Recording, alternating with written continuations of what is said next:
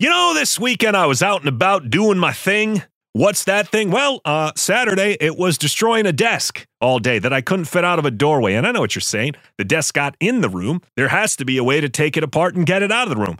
Didn't you put this desk together? Well, first, to answer that question, no, I did not put the desk together. The previous owner, a nice man, said, hey, do you want a desk? I did need a desk, so I said, sure, leave the desk. What he failed to mention was that the desk was built by the fucking Amish or something and carved out of a solid tree stump. I don't know where the joints on this bitch were, because all I'm familiar with is how to assemble stuff made from IKEA, where if I just give it a swift kick, the entire thing will implode. So that leads me to the preachy part of this cold open. If you buy a house, I have a bit of advice for you. It goes as follows. If they're leaving it, there's a reason they're leaving it. And that applies to everything. Desks, televisions, safes, pool tables. Don't take the pool table. You're not going to want it. Now, I don't have kids. You should not take my advice about parenting, but I'm pretty confident that if you were to ask Carter Rodriguez from the Chase Down, do you want me to, I'll give you a brand new pool table, he would tell me to go fuck myself. I know, it sounds romantic, not me fucking myself. I mean, the concept of a pool table.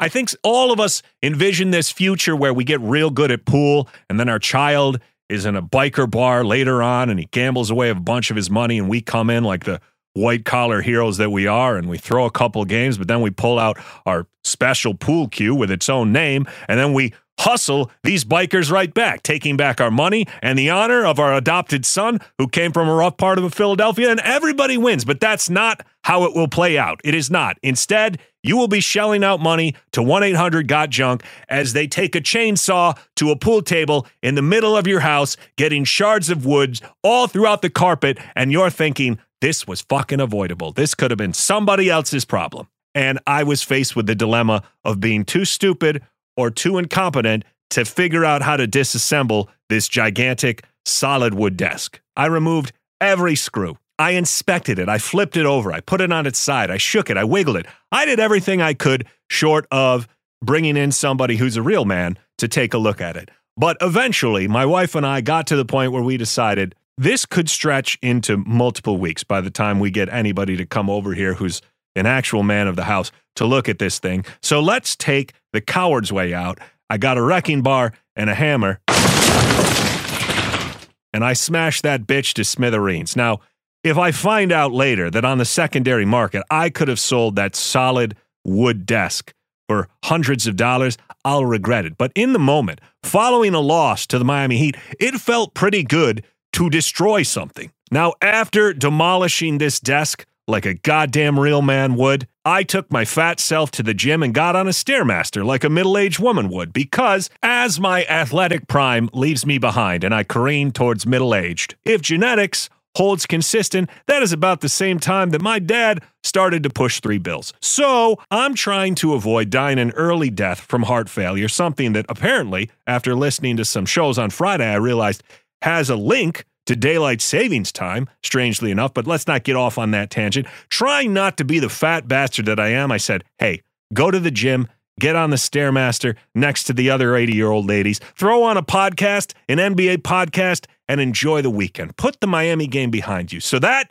I did. I picked one of the regular Saturday podcasts hosted by Andrew Schlecht and Alex Spears on the Athletic NBA Show podcast feed. They drop a podcast every Saturday, and sometimes you just want the most fresh, topical content you can find. I put it on, and what did I hear? Did you know that Al Horford is the best corner three-point shooter in the NBA this year? Hey, 15 players in the league are shooting 2 or more corner threes per game, and Horford is the best, shooting 49% from the corners this season. It's pretty amazing. The worst, a former Celtic, a current Hornet, Terry Rozier, is only shooting 30% from the corners and taking 2 or more per game. Pretty bad. Pretty bad indeed. In fact, worse than Isaac Okoro, who also qualifies for that stat. Takes 2 attempts a game, shoots 36% on corner threes. But I knew the moment Mr. Schlecht brought up that statistic that Terry Rozier was going to do some damage against the Cavaliers today, and that he did. 27 points, perfect on corner threes, 2 for 2. All 4 of his 3-point makes were from the sides, essentially. And 27 points, incredible game for him. shooting 52-44 splits, but not enough, and definitely not enough to overcome 8 turnovers by Terry Rozier in a terrible fourth quarter, one in which he went 0 for 3 from the floor as the Cavaliers destroyed the Hornets in the fourth quarter, 33-19, behind 10 points of Evan Mobley, behind some great defense, breakouts from Donovan Mitchell, some huge buckets, and some timely contributions from a one Karis LeVert. We'll get into all of that on this episode of the Fear the Fro podcast. Oh, with 2 hands. That'll bring the house down. 3 on the way. Good. Garland spins down the lane and laid it in. This crowd has erupted. Welcome to Fear the Fro, a podcast covering the Cleveland Cavaliers and the NBA with the voice of Fox Sports Radio. Figure out a way to stop it. Listen and subscribe anywhere you get your podcasts. Here it is, my favorite show. And now, your host. His name is Bob Schmidt. Yeah! Welcome to the Fear the Fro podcast. Bob Schmidt, your voice of Fox Sports Radio, lifelong Cavs host. Not lifelong Cav host. No. This podcast has only been going 2 short years. Lifelong Cavs fan. I'm not a professional. The Cavaliers win tonight, 114-108 over the Charlotte Hornets, heading into a week in which we get the Hornets yet again on Tuesday night before a big matchup with the Philadelphia 76ers, one which could have implications on the 3rd seed. Philadelphia's rolling. They won yet again against the Washington Wizards, so maybe we can't run them down, but things are looking pretty good for holding off the New York Knicks. At the time I'm taping this, it looks like they're going to win, so let's just presume that's the case. And then the Cavaliers would have a 2.5 game lead over the New York Knicks with 12 games left to play. So the Knicks' next 4 games look fairly difficult. They're in Portland on Tuesday. They take on the Nuggets at home on Saturday. Next Monday, they get the Timberwolves, and then they're on the road taking on the Heat. But those 4 opponents, all reasonably good teams, the Nuggets, the Blazers, the Timberwolves, the Heat. The Knicks are 4-1 against those squads. They have defeated the Nuggets in their only matchup. They've defeated the Heat twice this season. They've defeated the Timberwolves. The only one of those squads they have lost to is the Trailblazers in an overtime victory back in November for Portland. But forget the Knicks. Let's talk Cavs. Tonight was a game in which everybody expected to win. This was a Hornets team which was without several of their players. Mark Williams, Ball, Kelly Oubre, who's been great in the month of March. I know a lot of people have fun disparaging Kelly Oubre, myself included, but he has been blistering this month in 6 games, averaging 25 points, 7 rebounds, and shooting 45-42 splits, 97% from the line. That's a true shooting percentage of over 60%. The only Cavalier doing that this month thus far has been Darius Garland. So just to put in context, the efficiency Oubre has shown lately, it has been phenomenal. And in a year where he's expiring, it makes you wonder if he hadn't had that untimely injury, what might he have fetched? But that's a regrettable situation for the Hornets. We have our own situation with the Kevin Love scenario and the fact that tonight, Dean Wade couldn't even get on the floor in a game in which we didn't have Jared Allen and Evan Mobley was in foul trouble. Instead, we got Robin Lopez, who gave us some high highs, couple of blocks, and some incredibly low lows as he got his feet glued to the floor as the Hornets got out in transition.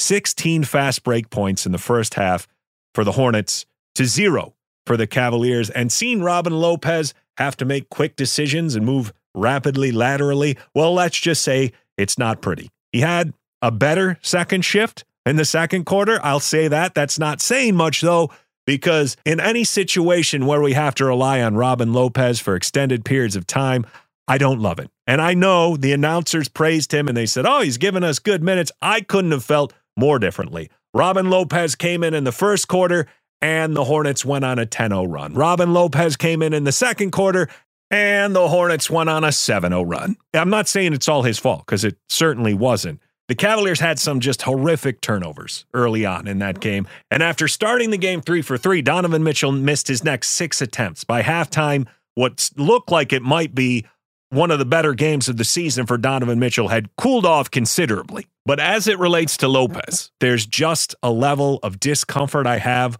when I watch him out there and we're relying on him as the back line because he's simply not fast enough and he's a big enough physical presence that if there is contact, 9 times out of 10, I worry that there's going to be a whistle. Considering some of the whistles guys like Mobley get and Okoro get who can test shots pretty straight up, to see Robin Lopez and the damage he can do with just the minimal amount of contact. I don't like the idea of giving him huge runs on the floor. And I have to think if JB's logic was anything tonight, maybe it was simply that Dean Wade didn't play because Nick Richards is an imposing body, a guy who can get on the glass. That's 2 games against the Cavs this season where he gave double-digit rebounds. And the first one he did in a backup role. Now, he had to play 30 minutes because Mason Plumlee was getting cooked by the Fro, but still, this is a guy who has a knack for getting offensive rebounds, for pulling in defensive rebounds, and perhaps JB just wanted a little bit bigger of a body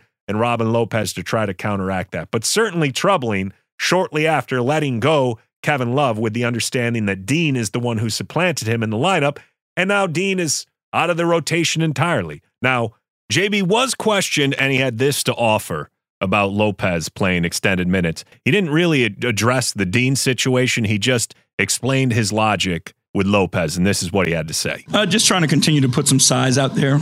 Obviously with Jarrett being out, we are limited with size, and I thought, Rolo was good. I thought he played hard. He got some extra opportunities, got some tips, those types of things. He does a great job of protecting the paint. Again, everybody's going to be called upon, and being able to get everybody some game reps is only going to help us and benefit us long term. So that was what JB had to say on Rolo. But I don't know why I'm starting this by criticizing JB for playing Rolo, because the fact is we won the game, and he had to play somebody, and I'm curious what the situation with Dean is going to be moving forward, but that's not the story for tonight. The story for tonight is essentially 3 to 4 guys on this roster who showed up big at different points of the game. The first, right out of the gate, Donovan Mitchell, who ripped off 7 points in the first quarter, began 3 for 3, and I alluded to he missed the next 6 shots over the course of the second quarter, early third quarter before he managed to break that negative streak. But the fourth quarter was monstrous for Donovan Mitchell, who contributed 10 of his 16 points in the final period and went 4 for 5 from the floor. So he bookended what was a big fat Donovan turd in the middle where his shots just weren't falling, but he was aggressive. He forced a lot of shots in the mid-range, got to the lane. He made one of those scoop the ball over shots from a very unorthodox spot on the floor for him. Normally he pulls that right coming straight down the paint, but he did it kind of from the side, almost coming in from the elbow. And overall, Donovan Mitchell, the scoring in the first and the fourth was big, but equally huge was of those 8 turnovers from Terry Rozier. Donovan Mitchell jumped one to Hayward. He scooped up another, which he threw ahead to LeVert, which got tossed back for an and one foul to Evan Mobley. He was big in the fourth quarter in terms of ball hawking those passing lanes, and those 2 quarters helped make up for the middle. Now, the Cavs weren't without offense after Donovan went cold, because if the first quarter was a story of Donovan Mitchell starting out hot, the second quarter was the story of Darius Garland imposing his will. 13 of Darius Garland's points came in the second period when he took 8 shots. He was aggressive. He was forcing the action. He also did a lot of work in helping the Cavs dig out of the hole that they had exiting that first quarter, because at the end of the first quarter, the Cavs were down 10, and it could have been more if not for a buzzer beater by Karis LeVert, a 3-pointer at the buzzer, which cut it to just 10 points. And from there, Darius Garland started to dictate the flow of the action more, which was very much needed, because as I alluded to earlier, it was 16-0 in terms of fast break points at halftime. And when the game concluded, it was only 19-12. So the second half went much more favorably for the Cavs as they outscored the Hornets in fast break points 12-3. And that was big in changing the momentum of this game, because for all that Donovan Mitchell did in the first quarter, by the end of the first, things had gotten away from the Cavs largely because PJ Washington could not miss. He had a 12-point first quarter in which he went a perfect 5 for 5. And that came amongst a stretch of Hornets basketball where they ripped off a 12-0 run. I mean, it went bad. Lopez came in, and 10 of those 12 points came where he was out there. There was turnovers everywhere. LeVert was turning it over. Lopez had a turnover. Mobley had a couple early fouls, so he wasn't even in the game. But Osman with a big 3, LeVert with a buzzer beater 3, and the Cavs found themselves down 10 points. But from the start of the second quarter, I felt a lot more comfortable because Darius Garland, while Mitchell started to drop off, Garland started to impose his will, and this looked like it would be a DG game because he wasn't settling for outside looks. He was getting into the lane. He was collapsing the defense. He was finding guys. It was the way he was playing, which was giving me confidence. The frequent runouts, the turnovers, they started to slow. It felt a lot more like the pace you wanted to see because we know the Hornets, they're an up-tempo team. And that's no surprise. They don't have a lot of half-court creators, especially with Oubre and LaMelo out. So they're going to be a team that has to get some cheapy buckets on you by getting out and running. And they did that in the first quarter. They're one of the leading pace teams in the NBA, but the Cavs slowed down the turnovers, only 2 turnovers in the second quarter. So things started to shift back their way in terms of preventing all those runouts. And Rozier, he turned the ball over 4 times just by himself in the second quarter. So we cut the lead to 3 late in the second quarter, and Evan Mobley picks up his 3rd personal foul. Just a cheapy little nothing on Nick Richards. That it may very well have been a foul, but my frustration was the level of contact Evan Mobley was taking. You want to call him for ticky-tack fouls, like the one he got on Gordon Hayward, trying to contest straight up, fine. Maybe you're going to say that there was enough body contact down low. I don't know. Regardless, it's not so much that I was upset about the foul calls they were calling on Evan.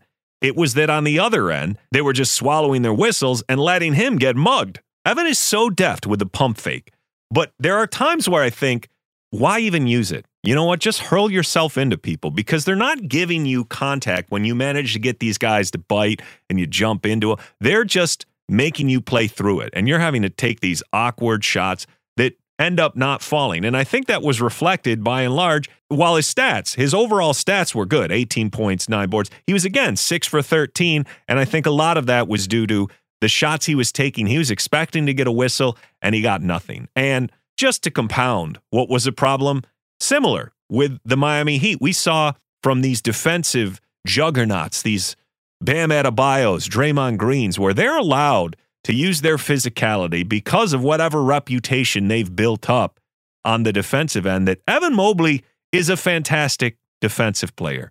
I want to see him stretching the legality of the moves he makes, enforcing these whistles from officials, because there are times where I think Evan playing so cleanly most of the games makes these officials feel a little bit more comfortable knowing, well, we can tag him for these 50-50 calls here, and he'll still be in the game at the end.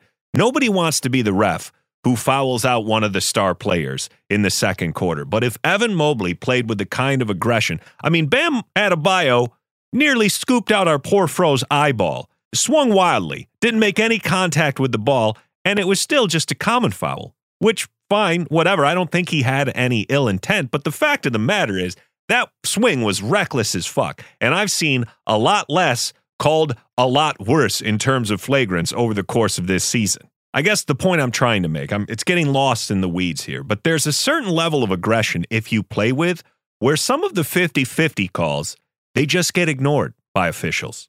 Think about every time we watch Bam set screens in those Cavs games where just ever so subtly, he just extends his hands into the back of whoever he's back screening. Those are the types of things you absolutely could get away with because the refs are not going to burn your 6 fouls on those ticky-tack, almost nothing things, but they give you a slight advantage, and Evan Mobley is already a terror rolling to the rim. It's the whole Draymond Green theory about, well, he gets it technical early so that the refs let him play more physically throughout because they don't want to remove him from the game. I don't want Evans 6 fouls. If he ends up with 5 fouls in an evening, I don't want those 5 fouls to be on questionable calls. I want him to earn every single one of them. Push the envelope. So to get back to basketball, at that point in the game, Evans' 3rd foul. The Cavaliers were trailing by just 3 points. In comes Lopez. The Hornets ripped off 7 straight, so at halftime, the Cavs go into halftime trailing by 7. The third quarter really wasn't all that thrilling. It was a lot of the Cavs scoring and a lot of the Hornets scoring. It felt like we were lacking defensive stops, but unfortunately, with about 4 minutes left in the third, the Cavs let the Hornets rip off a 10-1 run, and they expanded the lead to 16 points.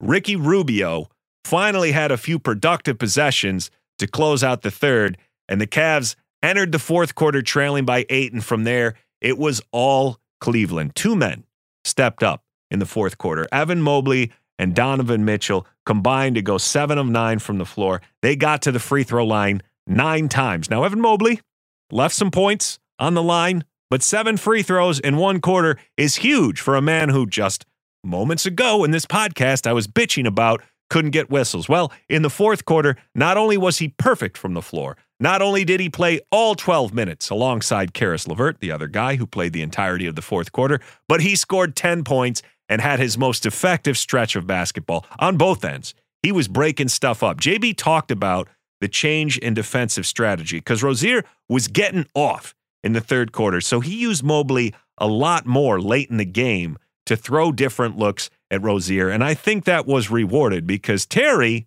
went 0 for 3 in the fourth quarter and had another 3 turnovers. The ends of these halves did not work out for Scary Terry, and Evan was a huge part of that. Now, the most beautiful play for Evan, I think, in this entire game was we saw throughout the first half, Evan Mobley has no hesitance to throw the ball to the corner, and it does not matter. Doesn't matter that Okoro didn't have a point in the first half. It doesn't matter if guys are shanking 3-point looks.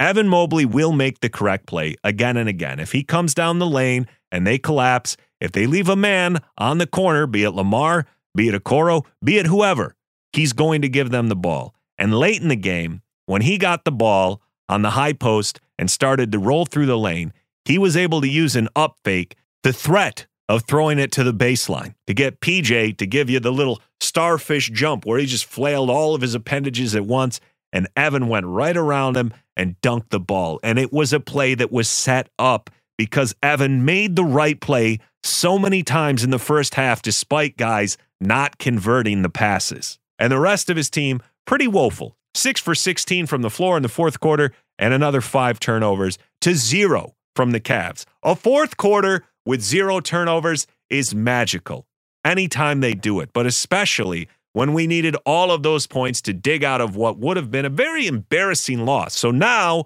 the Cavs are positioned to be able to, and it is final, by the way. The Knicks did defeat the Lakers. The Cavs are positioned to be able to head into this next game on Tuesday against the Hornets with a 3-game lead over the New York Knicks.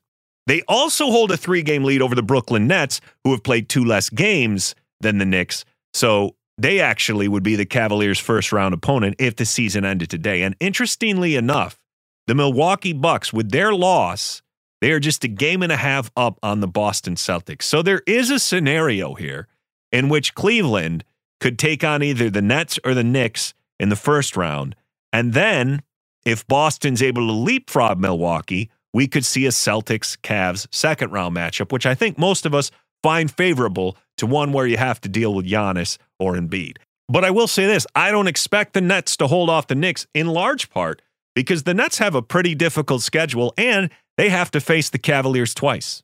They have a back-to-back set coming up towards the end of March here. Both of them are at home, and I know the Cavs haven't seen this iteration of the Nets, but with games on the horizon against the Kings, the Nuggets, a back-to-back against the Cavs, and then the Heat, it's a tough stretch for the Nets here, and I think it's a lot to ask for them to hold off the Knicks. Now, if they can get through this next stretch of games and they still lead the Knicks, well then, yeah, it starts to look like much more of a cakewalk. They get the Rockets, the Jazz, the Pistons, the Magic a couple of times, but the toughness of their remaining schedule is definitely front-loaded. So on to the next game, on to the next Hornets game. Cavaliers with their 16-point comeback tonight, the 14th win of the season, second only to those Brooklyn Nets, who have 15 when trailing by double digits. So look at that.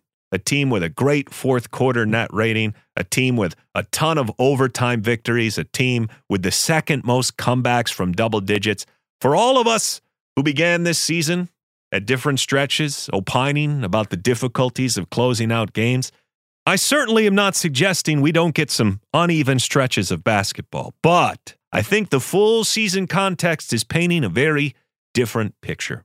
Enjoy your Monday. Get your work out of the way. Be productive. Don't be some lazy asshole listening to podcasts all day, because by Thursday and Friday, we need to be in mail-it-in mode for the NCAA tournament. So I'm stacking these on the front. I'm getting them in now for the Hornets, for the Sixers, and then I'm going to ghost at the end of the week. And fortunately, the Cavs schedule is being cooperative in that regard. So thank you to all of you who have joined me for the Fear the Fro podcast. Once again, I'm Bob Schmidt, the voice of Fox Sports Radio, Dan Patrick, Colin Cowherd, Fox Sports 1350, The Gambler, in Akron, amongst others. So leave me a review, leave me a rating, help me get up the algorithm so more people see me, so I can put together more and better shows. And by the fourth season, it'll look like Evan Mobley's fourth quarter, and people will say, holy shit, look at that talent on display. More of Fear the Fro pod on the way. Thank you. LeVert, lob to Mobley. Pow! This has been Fear the Fro. If you like the show, subscribe and rate wherever you listen. Our guy, Bob Schmidt, always gets a reaction out of it. Join us next time for more Cavs and NBA coverage.